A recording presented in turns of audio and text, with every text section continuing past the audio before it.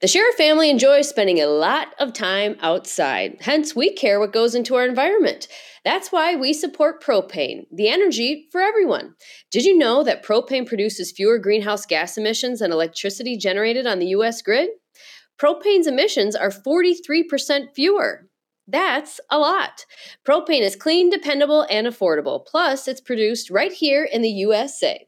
Let's all do our part to reduce emissions from our homes, cabins, and businesses by choosing propane, the right energy right now. To learn more about propane, the energy for everyone, go to propane.com.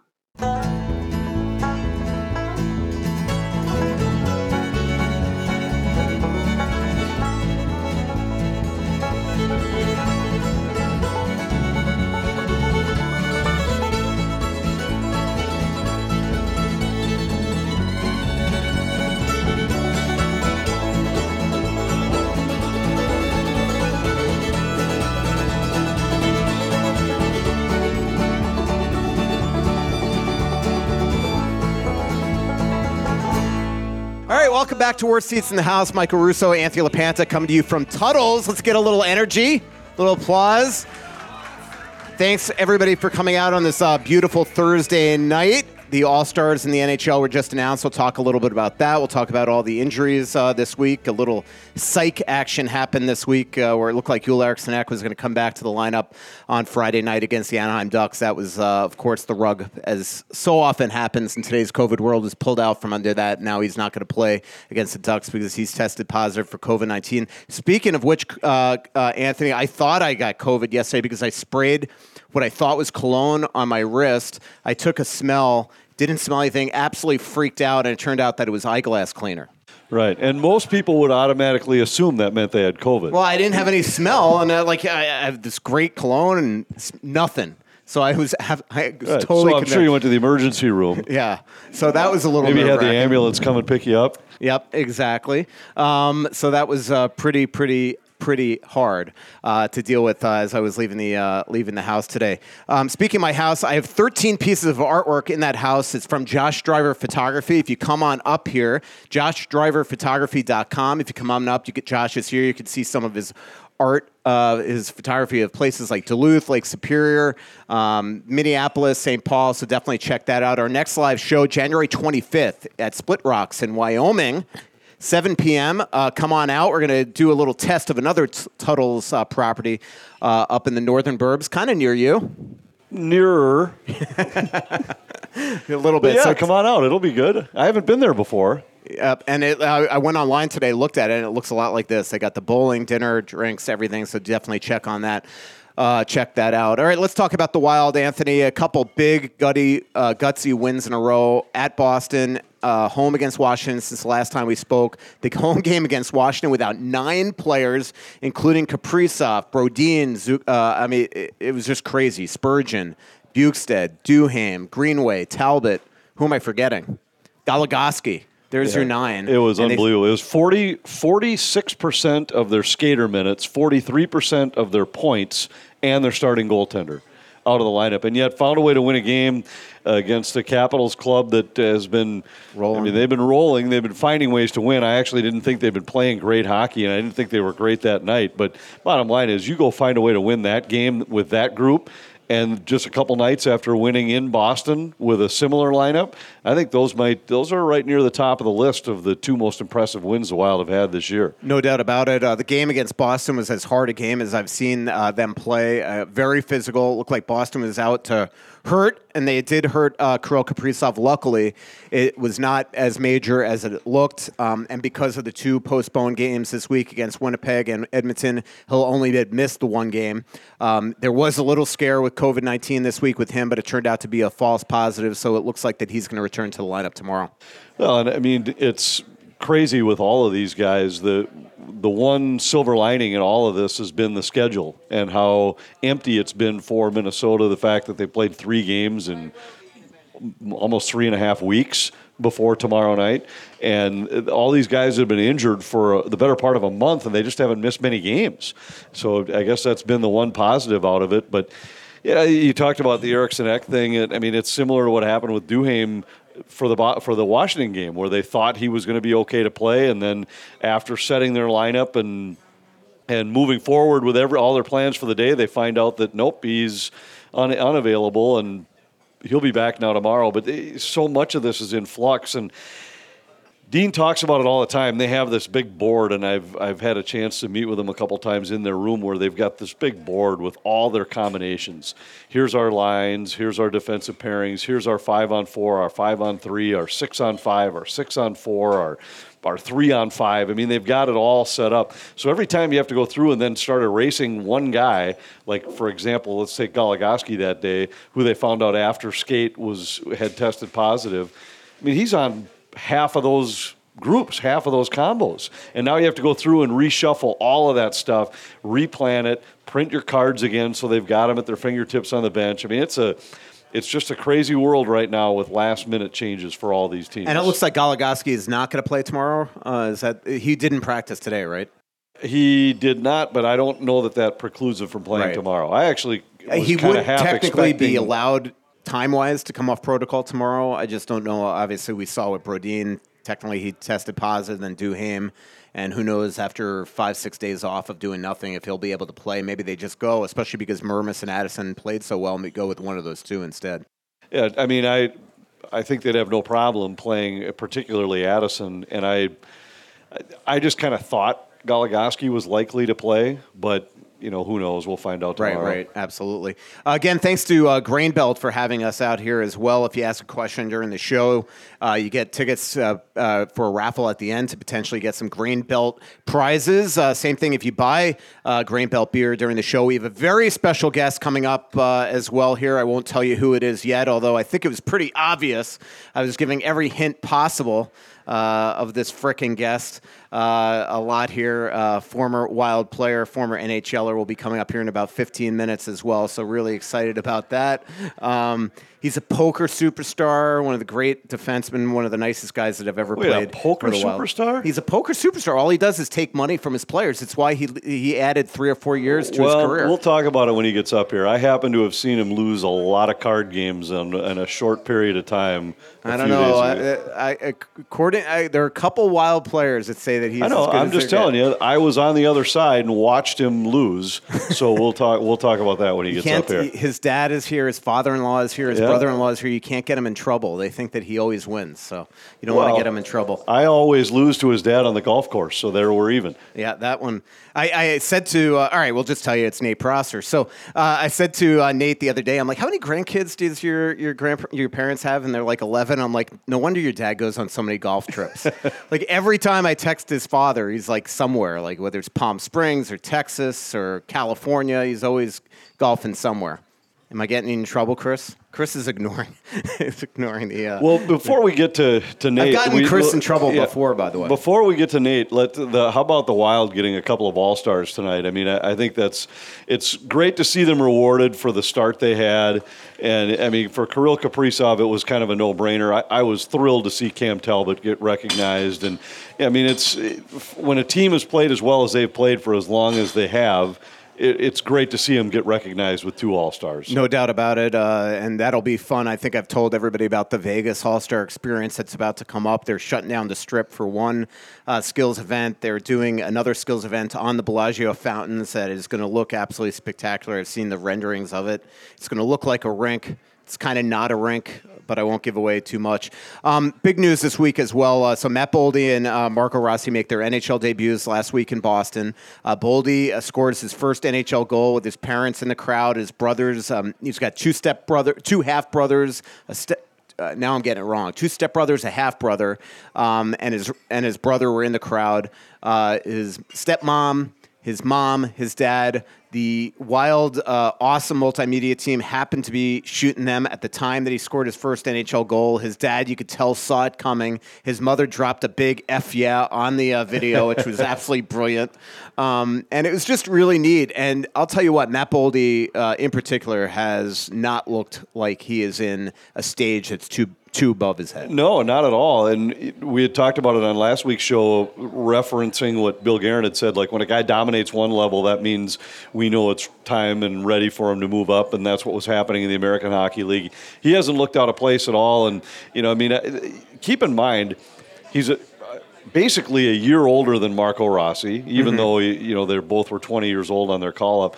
And Rossi hadn't played for a year. I mean, Boldy should look more ready. He should look more prepared for this, and I thought he did. And his little stick skills in close areas, his quick twitch type plays, I just think are so significant. Even when you watch him, he's so strong on the puck. He is. I mean, but he's so great with his stick in little quick plays where it's the quick lift of the stick at the perfect time, the little tap it to yourself off the wall to escape. And he's got such a great knack for that kind of stuff. And then you throw on top of it that he's got some strength. He's a big guy, and he's going to get bigger, and he can shoot the puck. But when you watch, even like when they had their simulated game in practice yesterday, I mean, it's just different watching him on the ice. He's a guy who has a knack for getting his nose into scoring situations and scoring plays. It's what we saw from him during training camp, and we saw it again and have seen it now in the NHL. So I think it's really exciting to see him appear that he's ready to stick. And that entire rush play that he made in Boston for his goal, I mean, it was just great coming into the zone, the awareness to spurt it off there to Foligno. And then what I loved is he immediately puts his stick on the ice waiting for the pass back, as opposed to so many first-round picks that the Wild have had in the past that they go to the net and they're pucks at the waist. And I can think of one right now in Benoit Pouliot that used to do that all the time, or flybys. That's stuff that he doesn't do. Marco Rossi, I think this will benefit him. He comes up here, he learns some of the stuff that he needs to get better, what this show is like, how strong the defensemen are, and I think that can only help him that go down in Iowa. And what's also going to help him, I think, in Iowa the next couple of weeks is that, or at least the next week, is that Eric Stahl is down there. And Eric Stahl is somebody that, as you know well, is somebody that I think is going to, for that little time, not take him under his wing, but definitely help this kid out. Give him pointers. I talked to Eric today for a big story that's going to go up on The Athletic here any minute. And he said that the first thing he's going to do once his family leaves town this weekend is ask Marco to go to lunch. And again, he's got no allegiance to the Wild. The Wild have made it extremely clear to Eric Stahl that he is not going to re-sign sign him in Minnesota. They are doing him a solid. Let him tune up for the Olympics, or potentially to get another job with another organization. He would be willing to do that in lieu of going to the Olympics. But even with that, he is willing to go down there and help out and use. So it's like the Wild and Stahl are sort of helping each other. And he'd be a great influence on a young guy like Rossi. I mean, Stahl's a consummate pro, always has been, always was great in his time here. And I mean, I think it's great to see him back on the ice, and I hope it works out for him, even if it's for no other reason than to get ready for the Olympics. But he'd be a great influence. And I think Rossi looked like there were a couple plays where I think you're exactly right when you say that he has to realize just the speed and strength that NHL defensemen and forwards that are defending you have. Because he took an offensive zone penalty as an example where the play he made probably works in the American Hockey League, but he didn't knock the guy off the puck, and all of a sudden he was a stride behind and had to reach and grab and takes a penalty. And I mean, those are the things that you can't simulate in the American League. You have to be put in those spots in the NHL against NHL caliber players to learn what it's going to take to defend them, to beat them, to win those puck battles.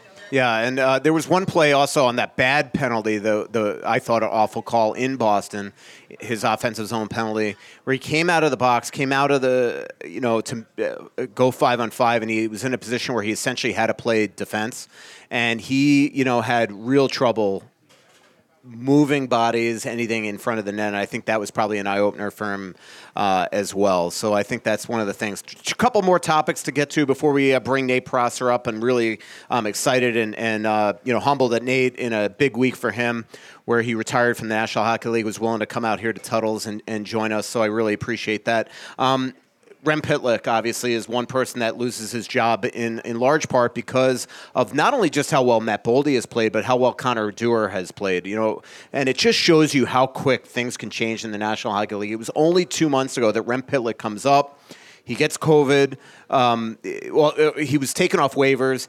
We go to Seattle. He gets COVID. He comes back, plays against Seattle, becomes the 31st player in National Hockey League history to score his first 3 goals in the same game. Gets the hat trick. Beautiful, absolutely exquisite goals and a natural hat trick. You're thinking he's the toast of the team. He's going to have this long career here. And next thing you know, 2 months later, he's on waivers and taken by the Montreal Canadiens. And it's just because they just did not have a role to put him in the top 6, so you put him in the bottom 6, and they felt that Connor Dewar fit that role better than him. Yeah, and I mean, I never thought Rem Pitlick was long for this organization. He was a space filler to help them bridge the gap until these guys were ready. Really a nice young man, and I wish him well in Montreal. But he was an opportunistic scorer, and he had good finishing skills, no doubt. But it was pretty clear that he didn't fit what the Wild were looking for.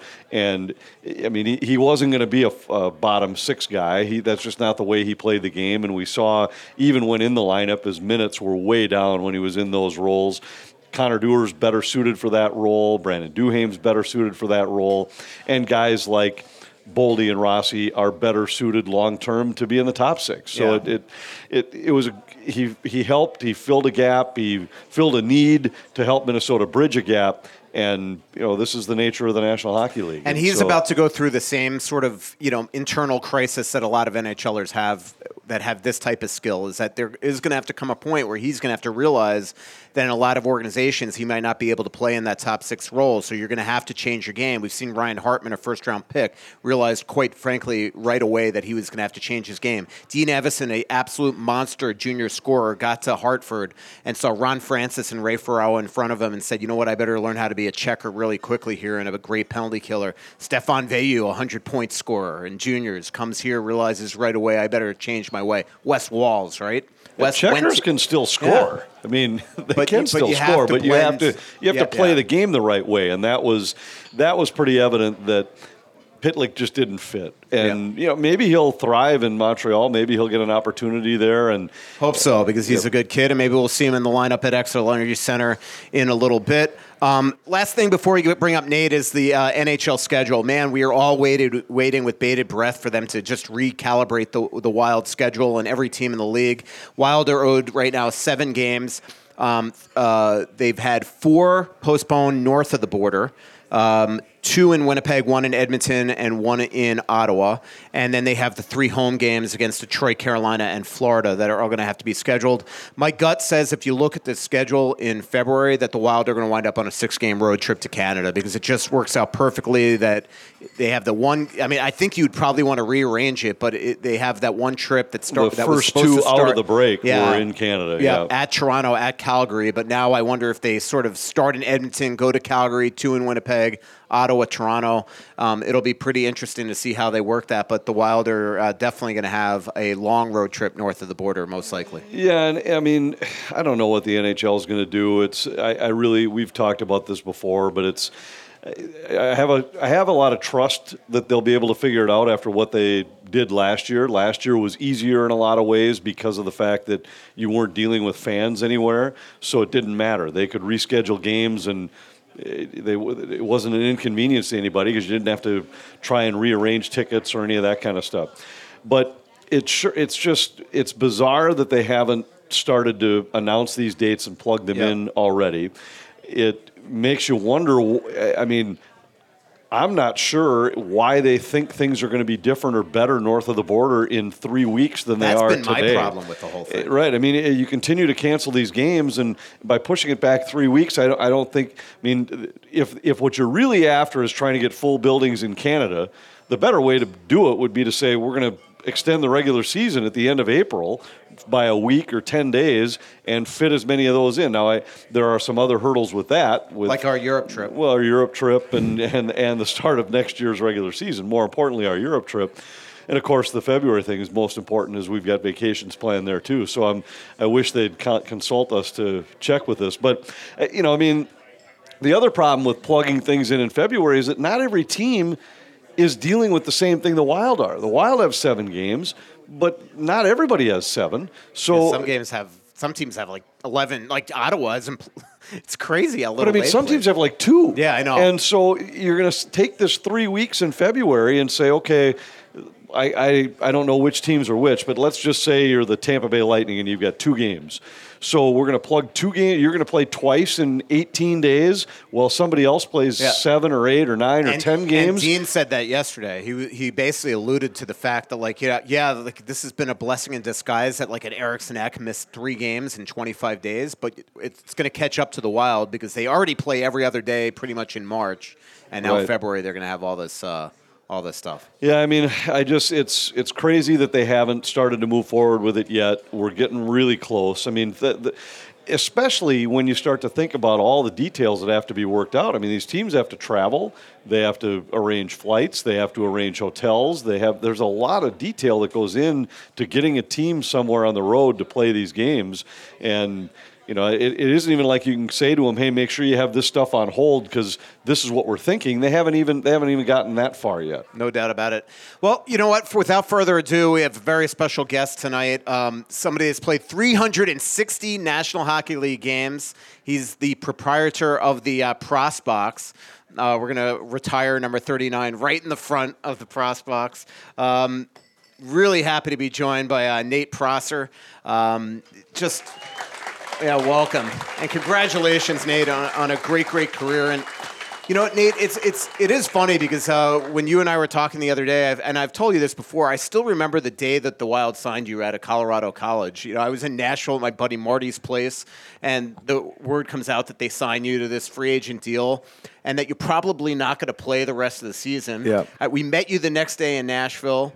I remember you were super nervous. Yeah. And next thing you know, like a week or 2 later, you're making your NHL debut in Edmonton, assisting on Andrew Burnett's goal, and the rest is history. Yeah. I mean, it was just like here's Nate Prosser. I know. It's now that I finally got some closure on officially announcing retirement, I've been able to sit back and kind of just reminisce about certain times of my career, and that's definitely obviously one of the moments that kind of sticks out. Is like just amazing how all that kind of went down. We lost out in Duluth at the deck in the playoffs, and instead of flying back with the team, my agent at the time tells me, "Hey, we got some interest," and I'm like, "Okay, does that mean I'm going to the American Hockey League?" And I don't know where I'm going, but he just said there's interest, so. Followed him down to the cities, and we kind of discussed, and he said, there's different lineups that we got to look at and see who's interested, because I was undrafted, and so we, just seeing that Minnesota was there, we thought it was kind of a no-brainer, and then, like you said, they didn't guarantee. They said, we'll keep you up to get to know players and staff and coaches, and just to kind of get you accustomed to what life is like, and pro hockey and the NHL. And I'm like, yeah, I'm definitely on board with that. I don't care if you don't guarantee me games. I just want to try to make a paycheck. Basically, at the time, I didn't know how long of a career I'd make or anything. So I was trying to probably put as much money in the bank right away as I could, and just so happened. I think like Zanin and Zidlicki got hurt, and Schultz too. And right? Schultz, I think there was 3 guys got hurt in Vancouver. It was just fluky stuff, and I think one even got hurt in the morning skate. So Todd Richards came up to me at morning skate towards the end of it and said,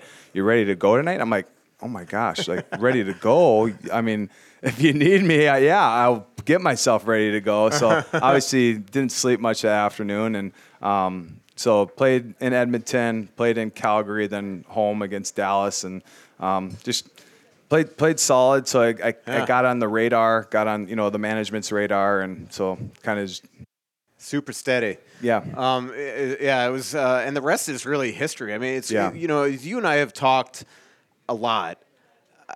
And your dad had pointed this out in a feature that I wrote a couple years ago on you, is that 7th defensemen come and go in this league. Yeah. And because it's a hard role. I mean, one of them never went. Yeah. He just came and then stayed. Yeah, exactly. And that's the thing to me, is it's a hard role because also it's easy to replace. Yeah. But also it's a hard role because most guys are not content being in that. Yeah, exactly. And so if you have a good attitude and you perform when you're put in the lineup, you become valuable to an organization. And clearly you were valuable to this team because they reacquired you twice. So you had played 3 stints here. But it really is a remarkable career, definitely the most successful free agent contract in Wild history. And, I mean, it's something that's you got to be super prideful about, one, to make it happen, but two, to do it in your hometown. Yeah, for sure. I mean, there was countless of guys that went through that locker room that were fourth line guys, or even depth defensemen like me, that all I try to tell them is keep being positive, keep going about your business day to day, and they kind of strayed from that, and then all of a sudden you see they're down the minors, or they're in Russia the next year, or they're traded, or it's so easy to replace a guy that's depth on your depth chart. It's hard to move a guy that's signed 5 years for $30 million. I mean, it's hard to do that. Like, so all the superstars, they're pretty cemented in their spots. And who's guys that are easily replaced? It's depth guys. So a lot of people said, how'd you go through the grind? And kind of looking back on it, it wasn't much of a grind. I mean, the NHL is the top league in the world. When I was in the minors my first year in Houston, I had vets like Patrick O'Sullivan and Jed Ortmeyer and Johnny DeSalvatore say, like, if you get there, do whatever you can to stay there. And it just kind of always stuck with me. So once I got like you there, said in your letter. Yeah. I mean, like it's an easy league to get to. Yeah. It's a harder league to stay in. Yeah. Right. Yeah. And you've heard that. How many times have you heard that statement? I mean, it's so true. Like, so many guys get, a cup of coffee is what they call it. You get a game, or you get 5 games There's towards the end of the year. there. Yeah, he was, yeah. But you stuck as a 7th defenseman basically in the NHL for like 8 years in a row, without going back to the American Hockey League. And so I think the point you're making is that, look, you got to figure out a way to create value in what you bring, so that they don't just say, well, this guy's a replaceable part. Yeah. No, he's valuable as a 7th defenseman. Yeah. I mean, there's a reason why Minnesota kept re-signing you, even though they knew that it was unlikely, barring injury, you were going to be in the top 6. Yeah, and they always wanted to replace me. Every free agency period, they signed another D-man or two, or at trade deadline, they'd always pick up a D-man or two, and it's like, holy crap, like, these guys just like keep putting guys over top of me. But I always kind of just waited my turn and kept that positive attitude, because I mean, what's in my control? I mean, at the end of the day, my attitude and my work ethic. Other than that, I mean, what else can I do? I'm not like all of a sudden going to Chuck Fletcher's office or Mike Yo's office and say, hey, what are you guys doing signing this guy? Or what are you guys, as a league minimum 1-year contract kind of guy? Well, what, you don't like where you're at? Well, go over to the KHL and see if you like it any better. Right. Well, I think it's significant. The guys you just mentioned, I mean, it isn't a coincidence that the places that you left, the destinations to which where you arrived, were all guys that knew you. Yeah. Mike Yeo goes to St. Louis, and you wind up in St. Louis. Yeah. He hated putting you on waivers. In fact, we were in St. Louis with the Wild shortly before that happened, and I talked with Mike, and I just said, hey, how's Pross doing? He said, you know what? He said, they're going to end up putting him on waivers, and I know Minnesota will claim him. Yeah. And sure enough, that's what happened. I mean, and then when Philadelphia calls, not a surprise that it's Chuck Fletcher and Mike Yeo that are there when it happens. I mean, I think that says something about a guy. Your third return, because that's the remember I ran Kyle Quincy right out of it. Yeah.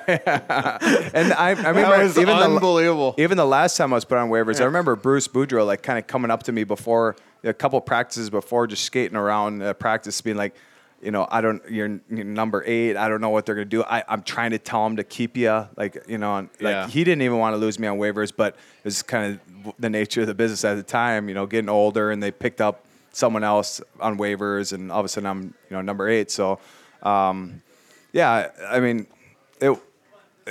looking back now, it wasn't a grind. I mean, the NHL is the no hunger league. You eat well, you sleep well, you train well, you travel well.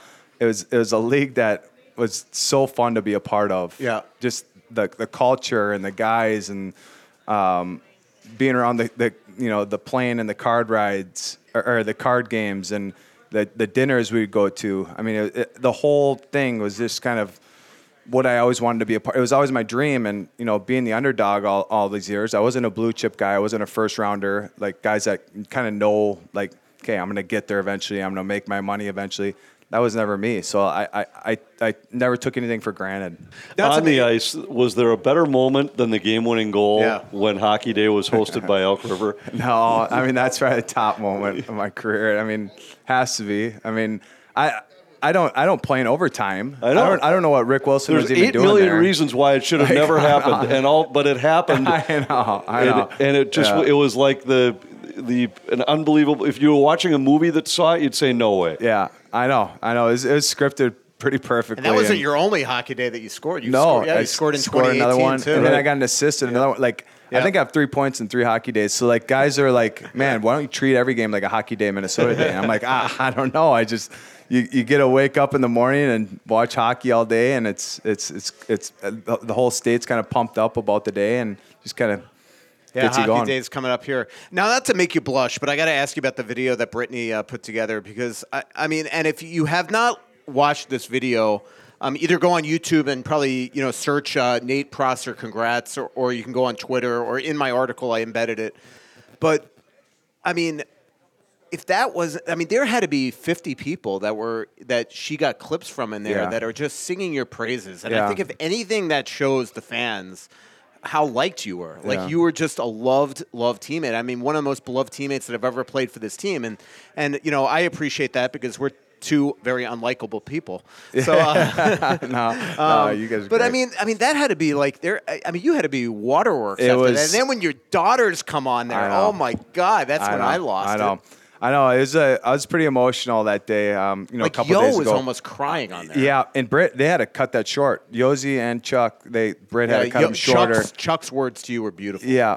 And I mean, they both spoke for 3 minutes, and they had to cut it down to like a minute. I mean, those 2 guys were kind of always in my corner. They're almost like my angels in this sport. They're always knew what I was going to bring on and off the ice, so they always kind of kept calling me back, and I always wanted to follow those guys around. But yeah, a couple of days ago, it was a pretty emotional day. Just get a lot of support from old teammates and trainers, and I mean even like St. Louis, I was there for one stint where it was a month for a training camp, so I hardly met anybody, and then the next stint I was there for 2 months, and I got reached out by a couple guys. Braden Shen texted me and said, like, so happy for you. I'm glad we got to cross paths for a couple months. Like, just like, and then there's a few trainers from St. Louis. And then, I was down in Iowa from March, April, May for 3 months. And like half the team was texting me. Yeah. And just, they all knew like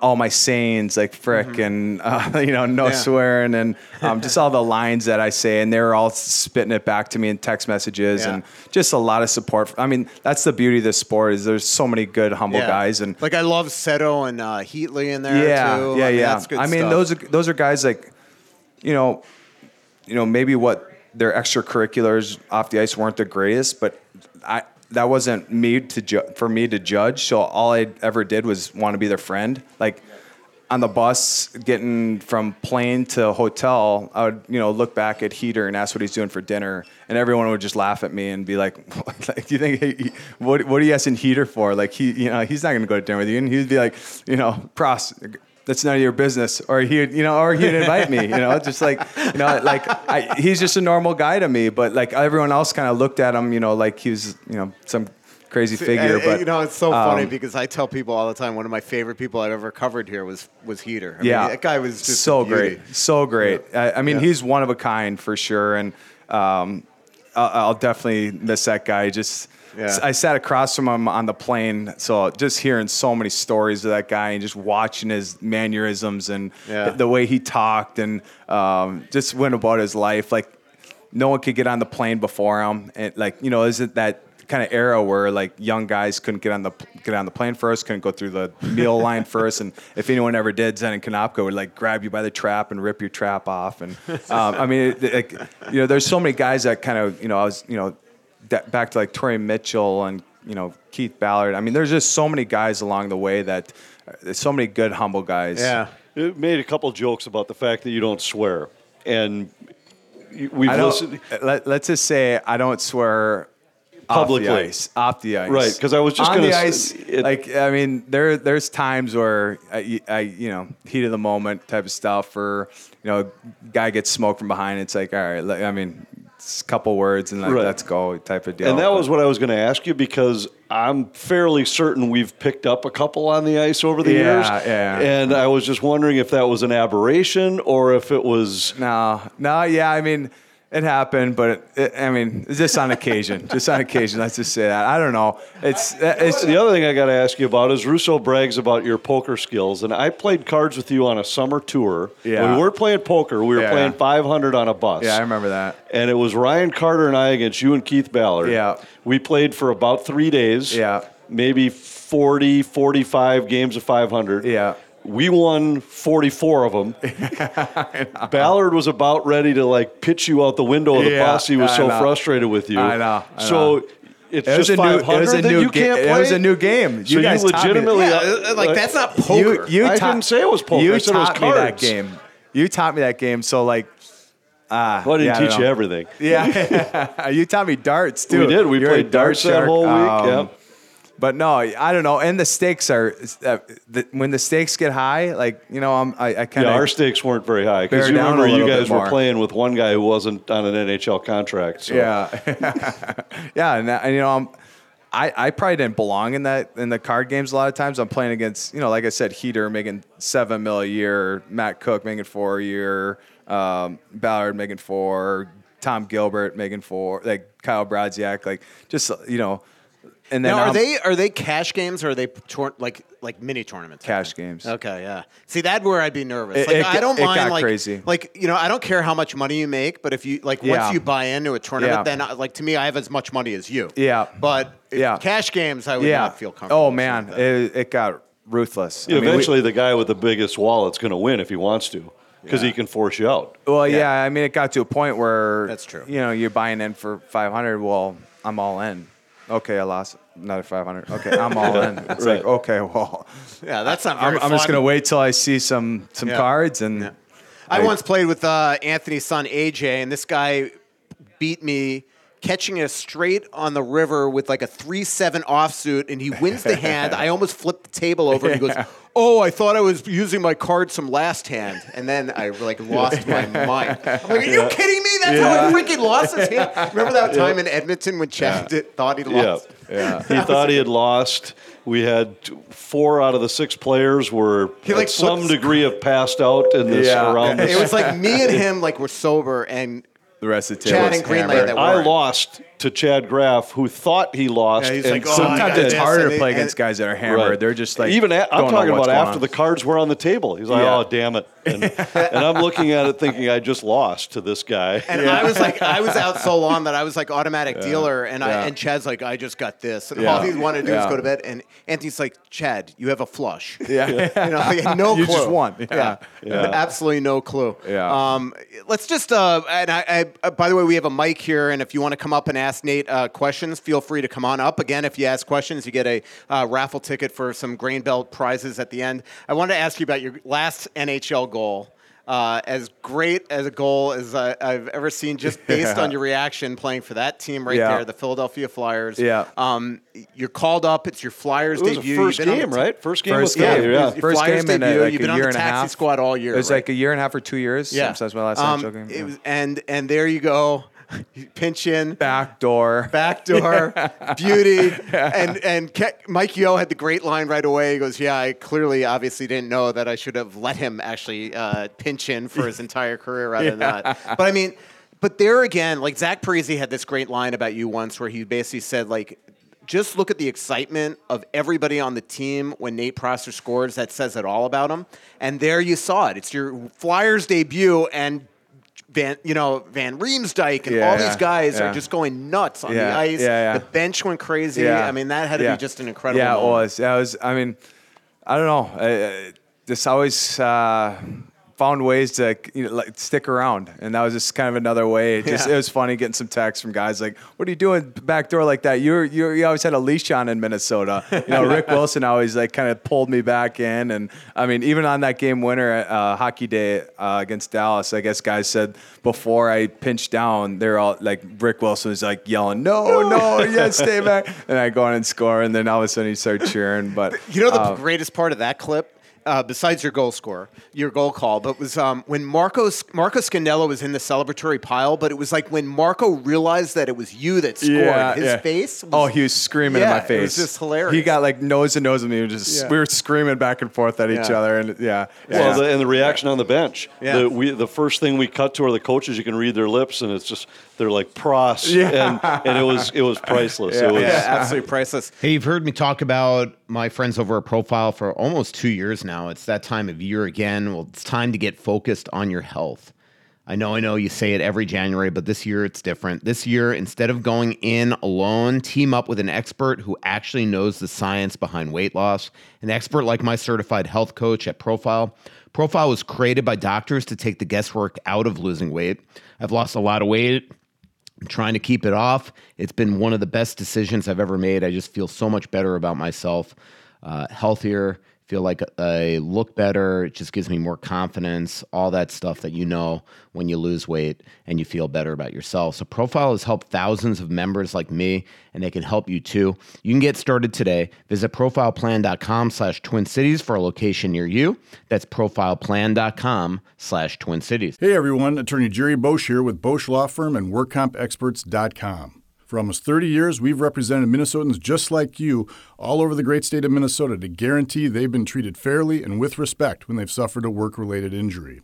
A work injury can change your life in an instant. You need someone on your side who can help you focus on getting back on your feet and getting paid while you do. You may be entitled to medical benefits, wage loss benefits, job placement, retraining, and payment for permanent disability.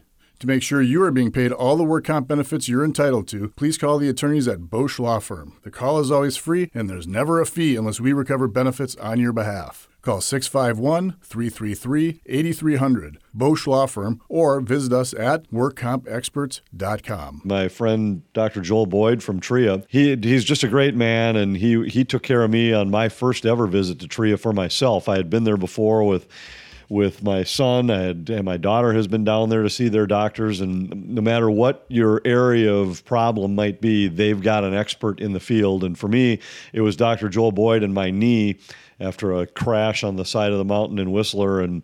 But anyway, Dr. Joel Boyd did a great job on my surgery and was so accommodating. And my mom's got in to see him. He's just among the many at TRIA, whether you're an athlete trying to get yourself back on the field or just an active person that is looking to enjoy life to the max. If you've got any kind of problem that way, TRIA Orthopedics is the best place to stop. So Chris Prosser, one of the great people, still one of my favorite quotes. So here you can grab this mic. And if you want, grab a chair. But, to me, one of the favorite quotes ever of any parent that I've ever asked, by the way, I hope you don't mind that your dad's up here. No, I don't care. Is one of the great questions or comments or quotes ever was when he said, you took a puff of your cigar, which I got. So the story behind that is Muggs, Chris's lovely wife, didn't apparently know that he smoked cigars anymore. And then in the lead of my Nate Prosser feature, I have him taking a puff of a cigar. So I immediately got Chris in trouble. But it's just a great quote where you're like, I'm like, give me a scouting report of Nate. And you're like, 39's not pretty. But yet you still meant it in like a loving way. And I think that's part of it. I mean, as tough as you were on Nate, there was nobody prouder than you watching all his games, right? Oh, for sure. Although from what I've heard, is Nate's the most loved guy on every team that he's ever been on. I was starting to think about my family. I've got 19 of us. I'm 3 children. They're all married, 11 grandkids. And I would say that my wife's one, who I love. Uh-huh. My daughter's probably 2. I have 11 grandkids, 2 through 13.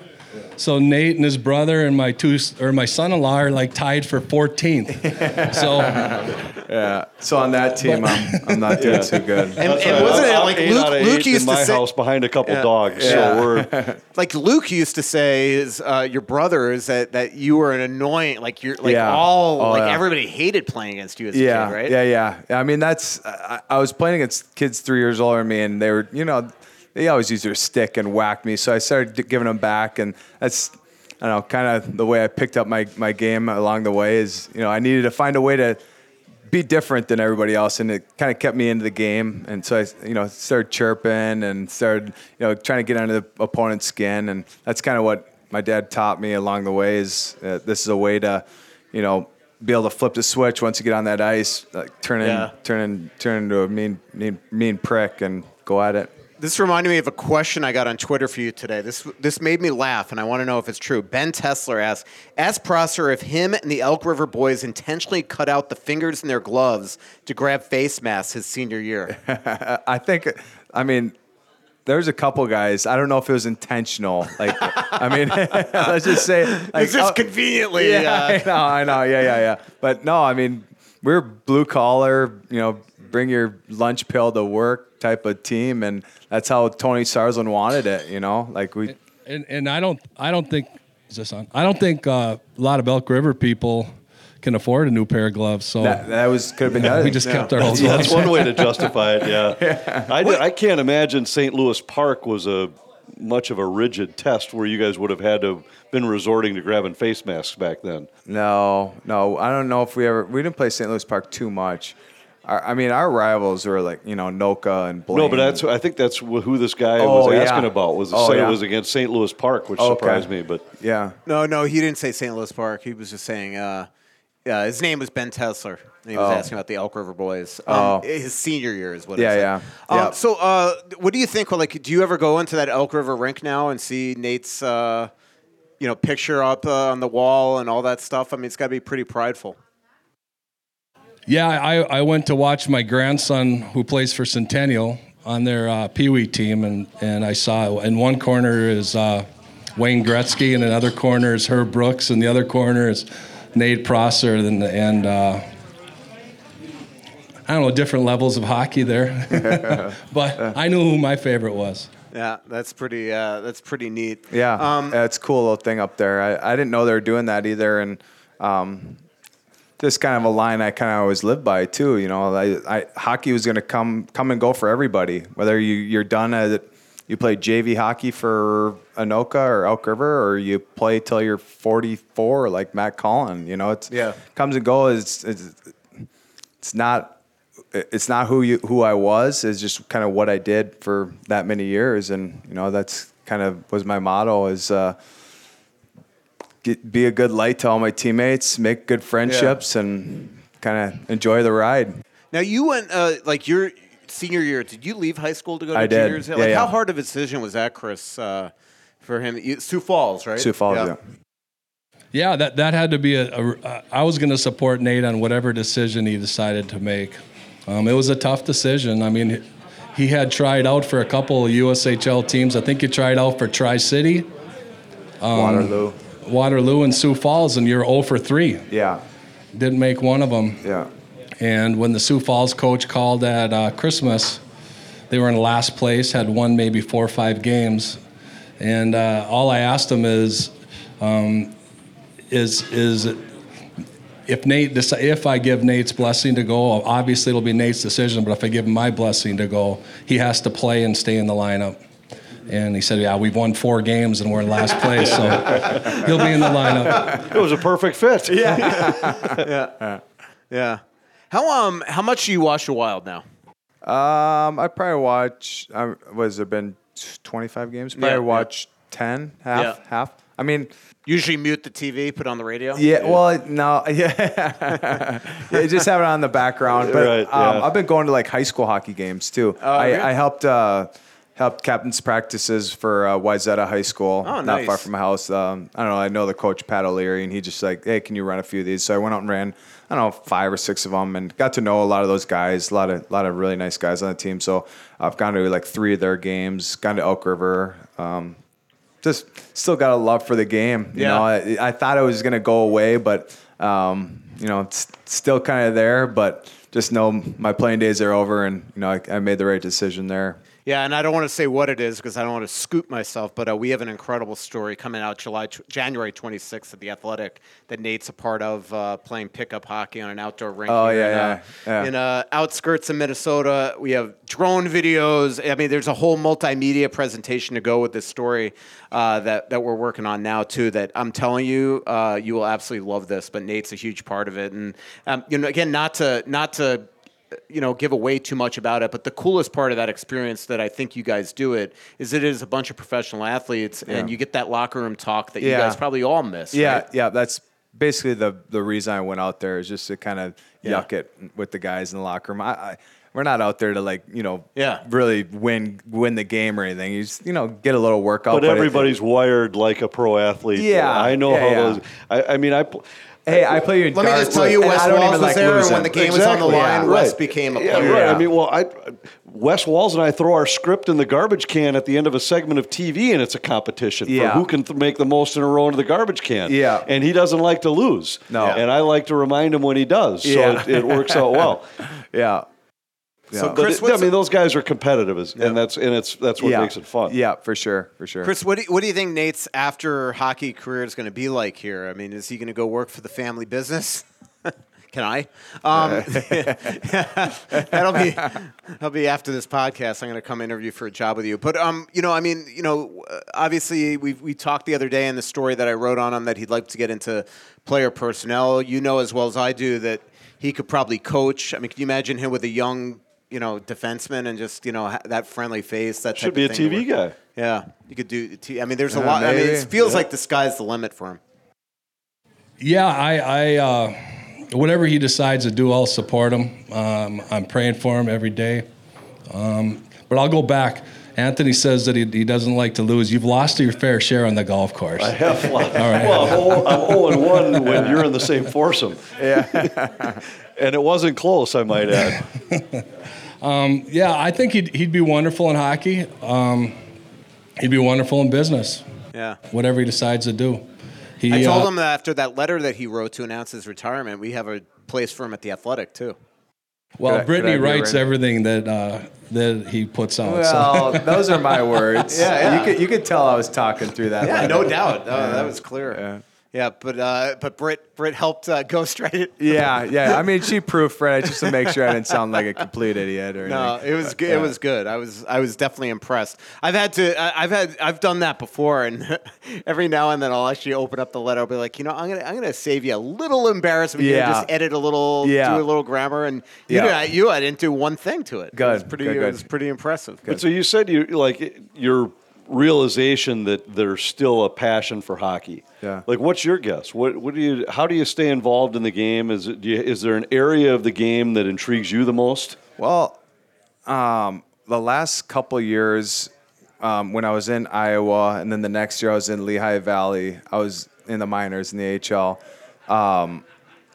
I was the older veteran kind of leader of the teams, and I liked being in that position where guys really looked up to me for advice and guidance, because all these guys, they have what it takes on the ice. They're fast, they got good shots, they're competitive, they're all these good intangibles to be good players, and are probably all eventually get to the NHL someday maybe, but off the ice, the only advice they ever got was, from their dad, and they were just kind of almost seemed lost off the ice, where they could hardly change a light bulb in their apartment. So it kind of drew my attention, where I would love to be in that guidance, player development role, help some defensemen get from college to the minors to the NHL, or from the minors to the NHL, or whatever it might be, but.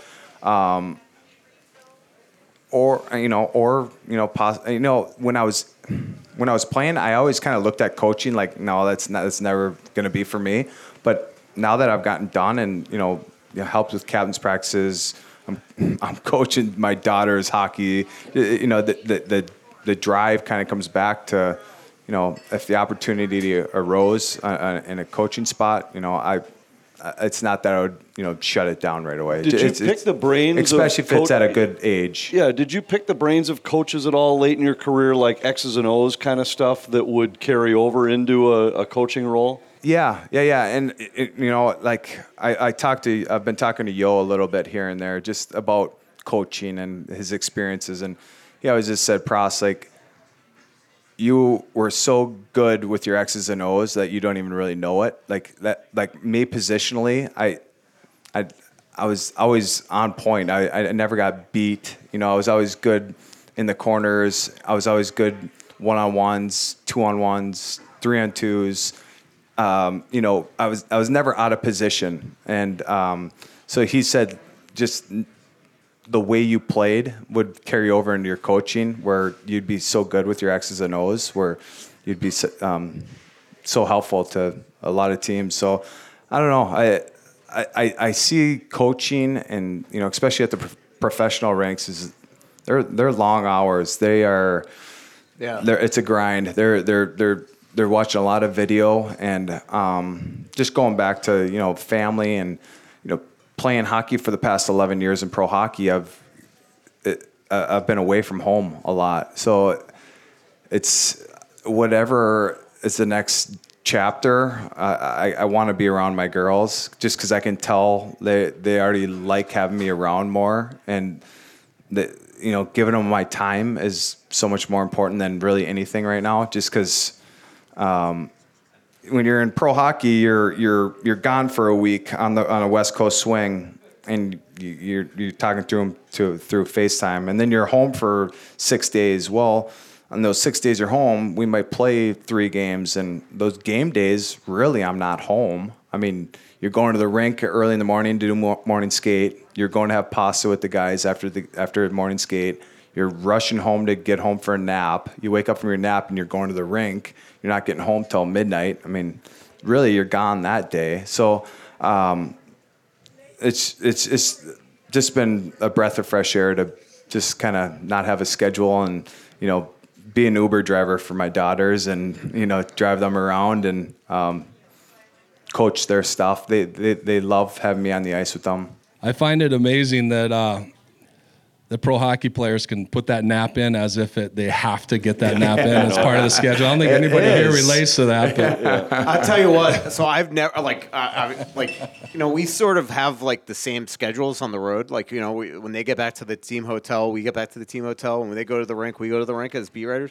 I've never taken an afternoon nap until Phoenix this year, and honestly, I don't even know how the heck I got at. Like an hour and a half, I just honestly wanted to just stay in bed for the rest of the night. Yeah. Like, I don't know how you guys just do that on an everyday basis. You get up and you slam that, or you crack I was a big Red Bull guy, or like a Monster. Oh, really?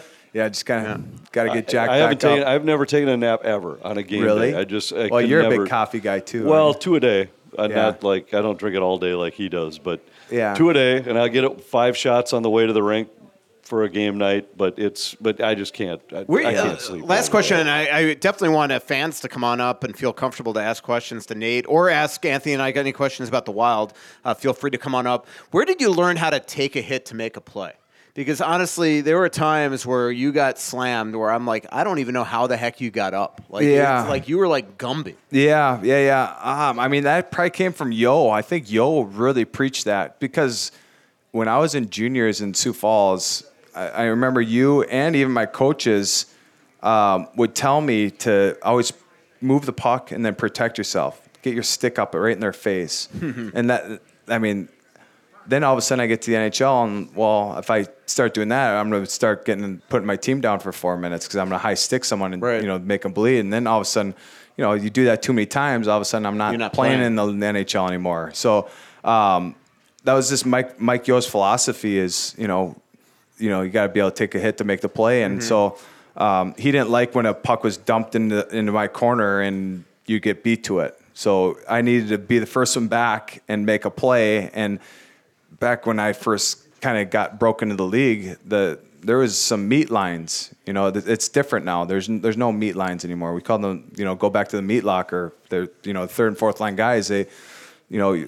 we'd go up to Calgary and play Brandon Bollig and McGrattan were on the line. It's like, okay, well, these two guys look like UFC fighters, and they want to take my head off and put me in row D. It's like, okay, well, in order to take a hit to make a play, I had to learn how to take a hit. And so just kind of learned fairly fast how to do that, I guess. And but yeah, games definitely changed now. I mean, as you guys have seen, there's not many of those lines anymore. You got to. I mean, it's 4 lines that can produce now. I mean, the 4th line of the Wild can score. I mean, they can skate. Yep, no doubt about it. You have a question? And remember, Josh Driver is over here if you want to check out some of his photography. It's absolutely awesome. I honestly, legitimately have 13 pieces in my house. It's pretty crazy. So Jimmy was out here yesterday for my furnace tune-up from Aquarius Home Services, and I told him about, for some reason, my thermostat has been going on and off. It's been sort of timing out. He immediately diagnosed the problem, figured out that my furnace was overheating, and was able to fix it within an hour. Absolutely awesome. And I'm telling you, it is the start of a new year, and I don't know if you have any projects on your list for 2022. Well, if you need repairs, I know you've heard me talk about Aquarius Home Services and heating and cooling and their water and their plumbing services for a long, long time. But did you know they also do electrical? Aquarius Home Services have a limited time electrical offers for this new year. Get an electrical safety inspection for only $98, or get any electrical repair for $65 off. With Aquarius, you'll enjoy respectful, on-time, professional service and no surprise upfront pricing. Trust me, my friends over at Aquarius Home Services, they strive on earning the right to be recommended, which is why I just always recommend them. They're just a click away at AquariusHomeservices.com, and don't forget to mention that Russo sent you. When you go to Kowalski's, check out the deli area.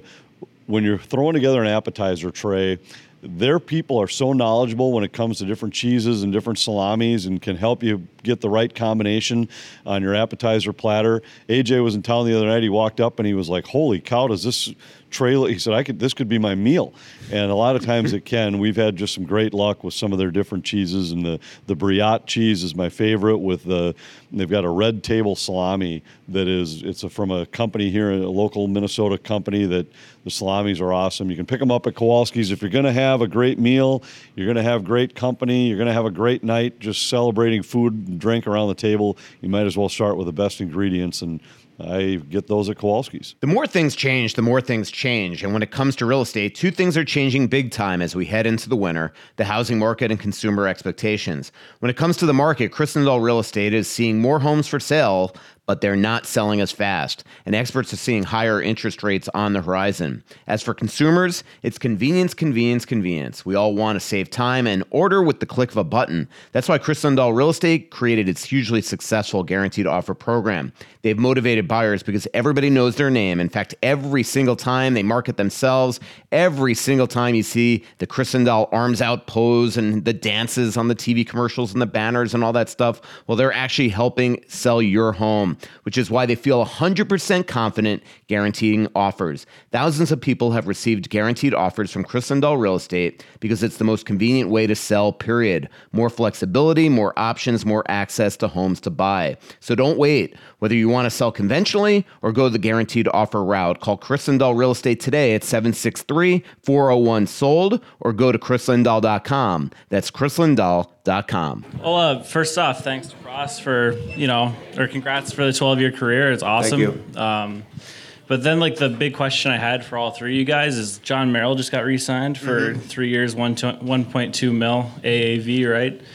So, as a former, 5th, 6th, 7th defenseman, we've talked about how you've stayed sort of in the league, Yeah. And what's it feel like to have pressure, from behind you? That's a great question. With prospects coming up. Yeah. Because I think a lot of people, yesterday when that deal comes out, it's only natural. All of a sudden, Kalen Addison's wondering, well, where am I playing? Or, for sure. Jordy Ben's thinking, well, is this my last couple months here? I didn't have the luxury of one of those deals. Yeah. My deals were 1 year. I had, I think, 2 or 2 years. So 2 years and 7 1 years, I think it was. So I was always looking over my back. Yeah.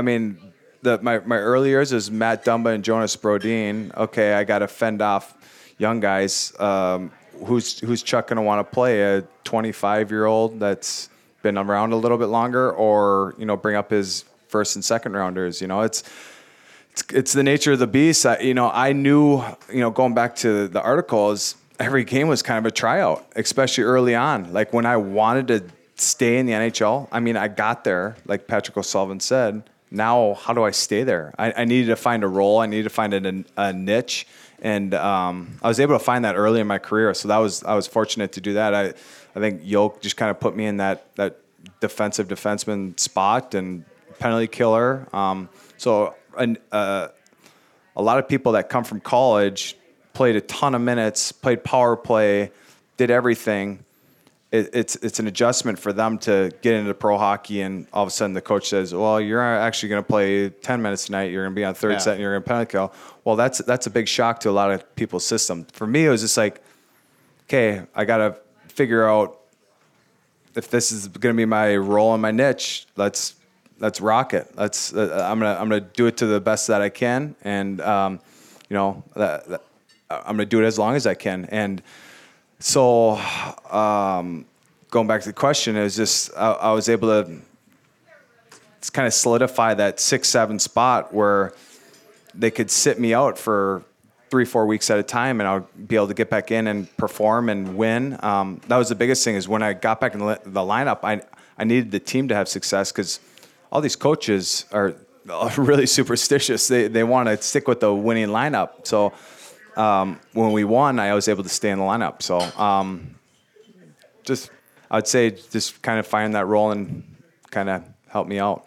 Well, and the one thing I'd add about Merrill specifically is he has been probably the most pleasant surprise the Wild have added this year. I don't think they had. I don't think the expectations were anywhere close to what he's provided.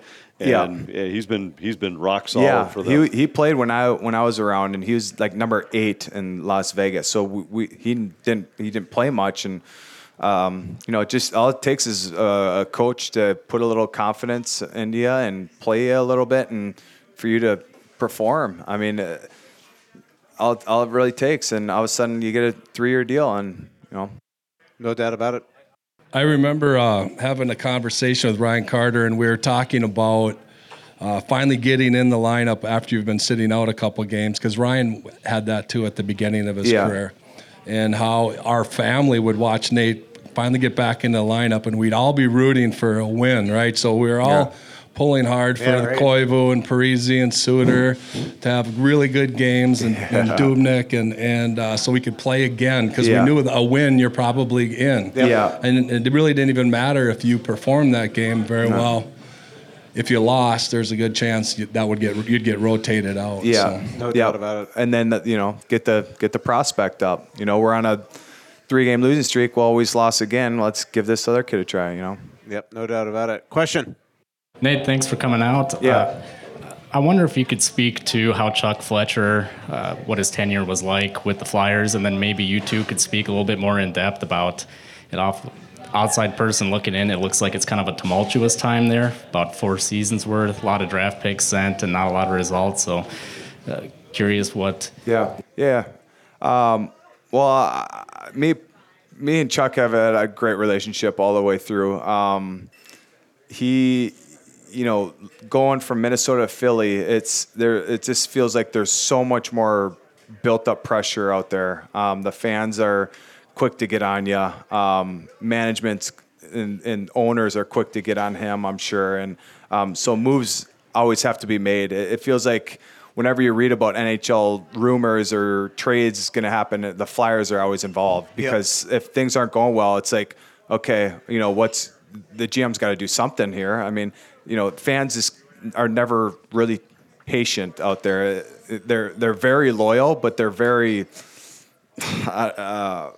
ruthless, I guess you can say. They expect winning teams and to win now, and there's never a season where I can say I can rebuild.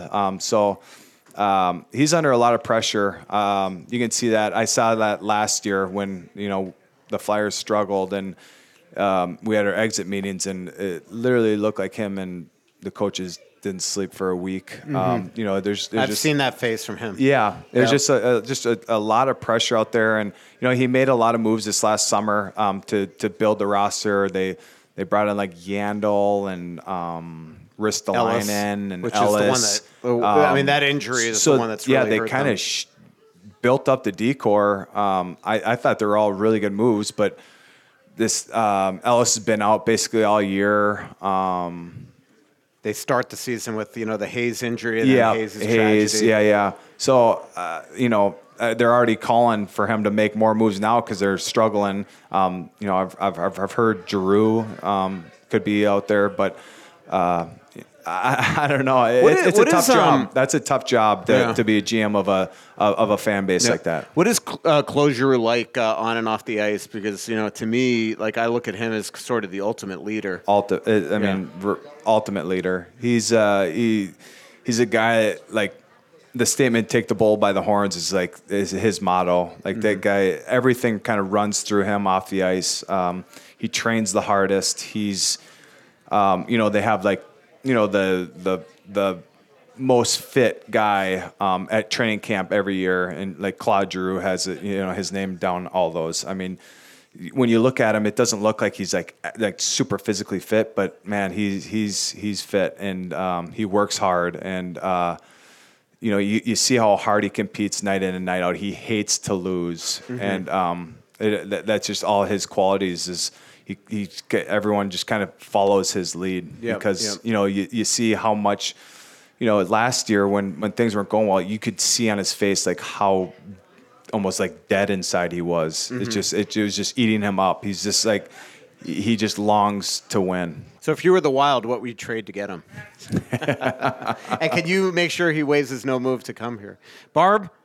And a couple more minutes in the show, so if you want to ask a question, last call here. First, congratulations on a great career, Nate. Thank you. I just wondered about Fiala and where is his future with the Wild?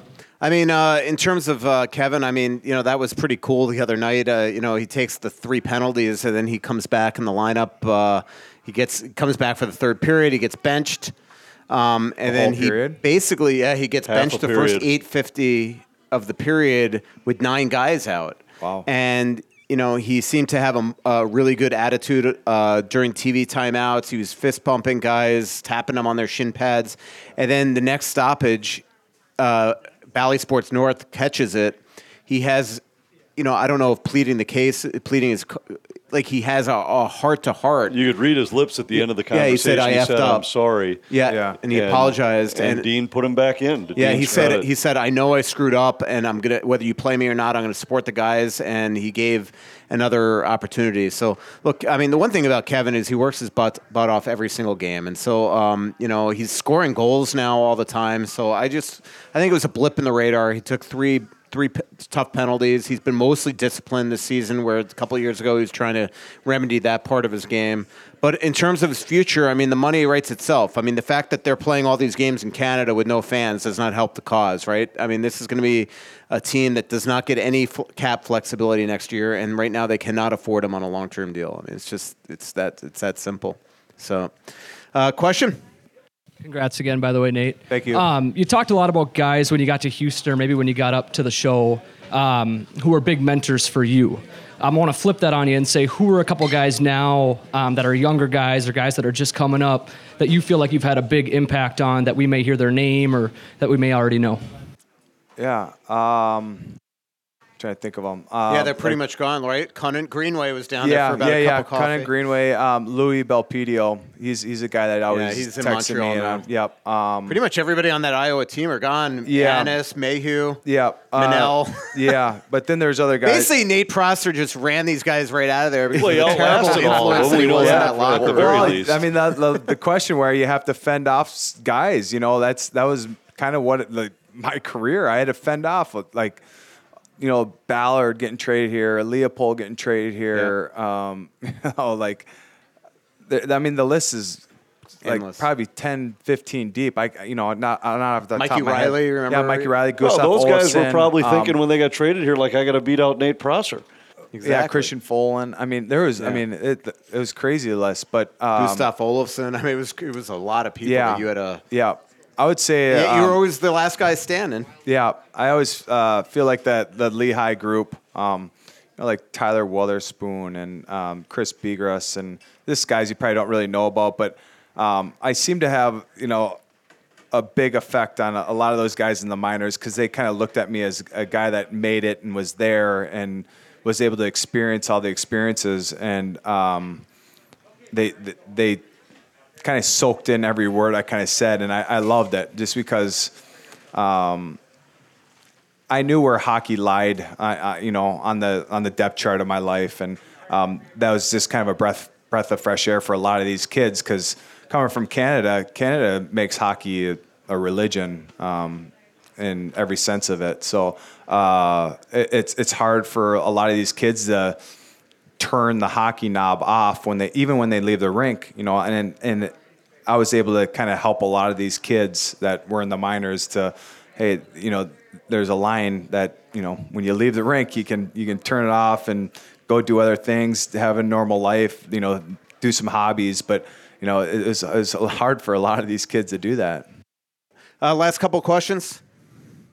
What's your shirt? What is that? I know it's like usually when I ask this question, I embarrass myself because it's so obvious. But which one's that? What's that? So it's a Russian fan of ours responded to a Salty Leafs fan on YouTube. Okay. And it says, "F-U Minnesota won." Okay.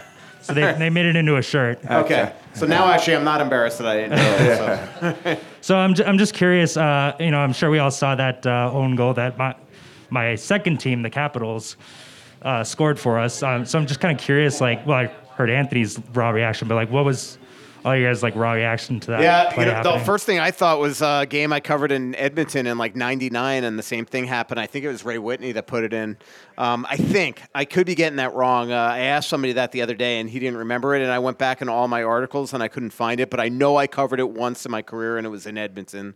I had never seen it live in the NHL before, ever. I mean, it definitely happened in that Philly series, in that Pittsburgh Philly series when Bill Guerin was there because it was super famous in that playoff series. It must have been 2009. Yeah.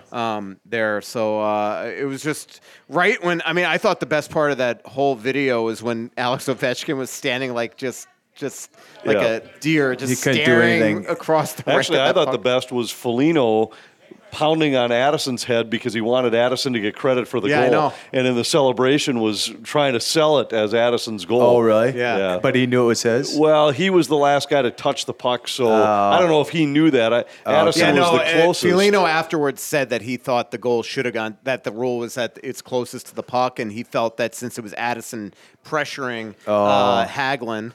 Well, my best Carl Hagelin story is we're walking into Madison Square Garden before the game, and you get in on the bottom level, and you have to take the elevator up. Yeah. And, or you walk the ramp. He must have lived right by the arena there at Garden, so he walked in right when I did and didn't come through the players' entrance or anything. And I'm looking at him, and he's playing online poker before the game on his phone. No way. And I just was totally just absolutely. That's an addict. But yeah, he thought that Addison, since he pressured Hagelin into it, should have gotten credit, but it is. The rule says last one to touch the puck. And if you see, the puck is deflected off Foligno's stick to Hagelin, and that's why he got credit. You want to sing the national anthem, sir? Yeah. Just kidding. How about the Canadian anthem? Hey, my man. How you doing? It's good to see you. This is John the Wild's anthem singer right here. Yeah. Thank you. I have a couple questions, if you don't mind. I know it's the very end. But first of all, your dad and your brother, I'd see them all the time when you were playing for the Wild when I first started singing for the Wild. Yeah. And these guys were the nicest guys, man. I'm all back there nervous because it's just starting out. Yeah. These guys were always so nice and so kind. And Sweet. Elk River, nice folks there. Yeah. So, couple questions. One is very anthem singer centric because you heard a lot. Yeah. All over the league. I want to know what are the players actually thinking when the anthem's going on? They're probably not thinking about it at all. But I'm curious, and you don't have to answer that yet. And then one other. That's a great question. You mentioned Foligno. Yeah.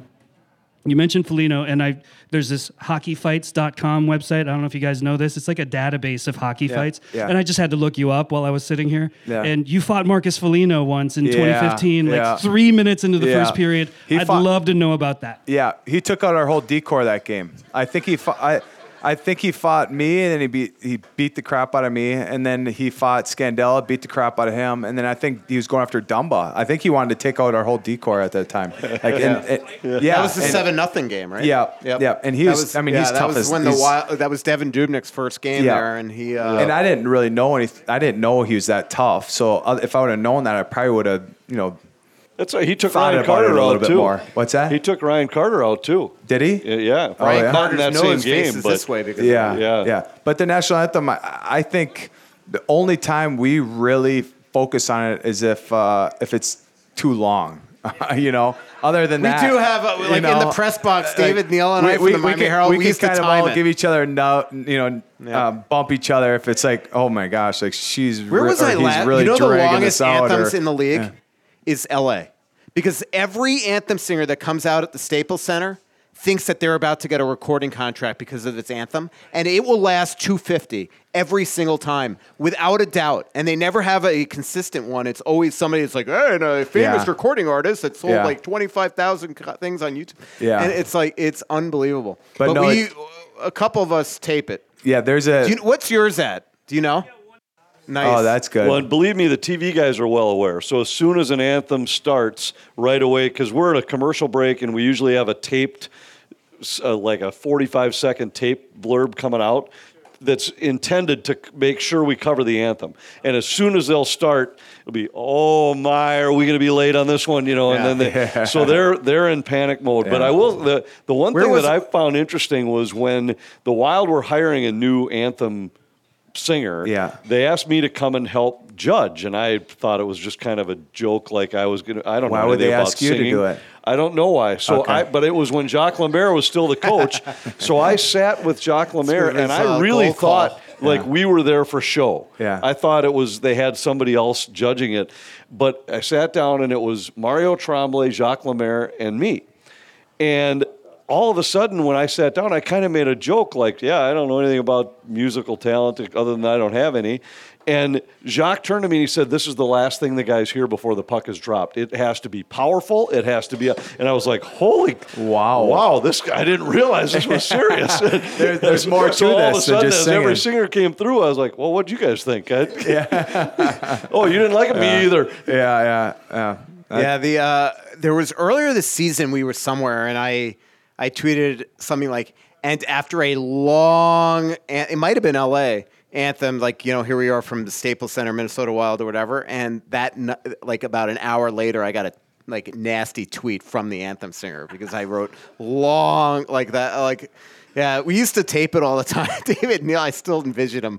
David Neal was the Miami Herald Panthers writer, and he used to look at me and he'd be like this, just knocking on his watch. Yeah. They outlawed betting on him for the Super Bowl. There used to be able to bet on him. And in fact, our stage manager at Staples Center had an in, like he always knew somebody that was at the audition or whatever, not the audition, but the rehearsal the day before, and he would always secretly let him know. And I mean, he said the over-under was always within like a second and a half or 2 seconds, they knew, but he always knew which side to bet on. Wow. And they've since outlawed it because John, of if the the Wild fact ever that there make are the finals, people you that and I do are the talking rehearsal. right before puck drop. We're going to go splitsy on this. Throw me in on that text chain. If we both get fired, doesn't matter. If I throw a mill on it, there we go. Throw me in on that text chain. Let me get some money on that. Yeah, well, hey, Nate, really appreciate you coming out. Very, very kind to you. Especially, sure, Brittany was like, all right, where are you going right now? I thought you retired. Yeah, Tuddles. Oh, I'm doing a podcast at Tuddles. Yeah. So really appreciate you coming out and joining Anthony and me. It was absolutely, you know how much, I respect and appreciate you as a player, as a person. I used to love when you were in the press box because it was always a friendly place to go up. Yeah. Like, when you're in the press box and you go up to like a scratch player, they're usually not very nice. No. Nate was very nice. No, I made myself comfortable up there. Well, I will say this, though. A recliner in there, a big screen TV. Grab a pretzel cheese. For some reason, I knew you were in trouble when the actual nameplate on the door said Nate Pross. I thought that was very weird. Yeah, grab a chocolate chip cookie and just made myself at home. Kicked just the feet up. one memory that came to my head is that we're in Edmonton in the father-son trip last season or 2 seasons ago, right before the pandemic interrupted that season. And to the right of me, literally to the right of me, was Ryan Donato and Brad Hunt. And it was, and the whole game we were chatting and they were like super nice. And I remember turning to Brad Hunt at one point. I'm like, I didn't know that 2 players could be like this until I met Nate Prosser, because like they were like super nice, and they were just especially Donato at that point. Brad got used to being a healthy scratch. Nate, Ryan, it was new to him, and it was not something that he loved. And again, it's like super nice. Where sometimes you go up there and you get that player that doesn't want to see the beat writer. And and he's been up there for a few games, and they, I tried helping those guys, along the way. They were acting like it was the end of the world, and I'm just like, well, there's a lot worse things. I've been to the end of the world. Yeah, where's that's that? it. Yeah, exactly. Brandon's giving you the evil eye. Yeah. Well, hey, Nate. All I see is his mask there. Yeah. I actually can see the eyes. That's pretty good. Yeah. Thanks for everybody for coming out to Tuddles great again. Crowd. Thank you. Next live show is January 25th, 7 p.m. at Split Rocks, which is very much like Tuddles up in Wyoming, Minnesota. So please come on up. Thanks to Josh Driver for bringing his incredible photography out here. Make sure you go to see Josh Driver. Again, joshdriverphotography.com, and you got to check that stuff out. It's just great. And again, as long as the wild season isn't extended, definedestinations.com if you want to go with Anthony and me to Hungary, Prague, Czech Republic, or it's called Czechia now, apparently. And Vienna. Vienna, Austria. It's going to be absolutely awesome. Thanks to our incredible sponsors, and of course for Tuddles for having us out. But our incredible sponsors, Bosch Law Firm, Tria, Profile by Sanford, Minnesota Propane Association, Aquarius Home Services, your local authorized dealer for Connecticut water treatments, Kowalski's, and Chris Lindahl Real Estate. Talk to you next week, everybody. So much coming out, there's nothing going in. I know that you feel like you're never gonna win. Oh, but the world won't forgive a winner. Yeah, like that's not poker.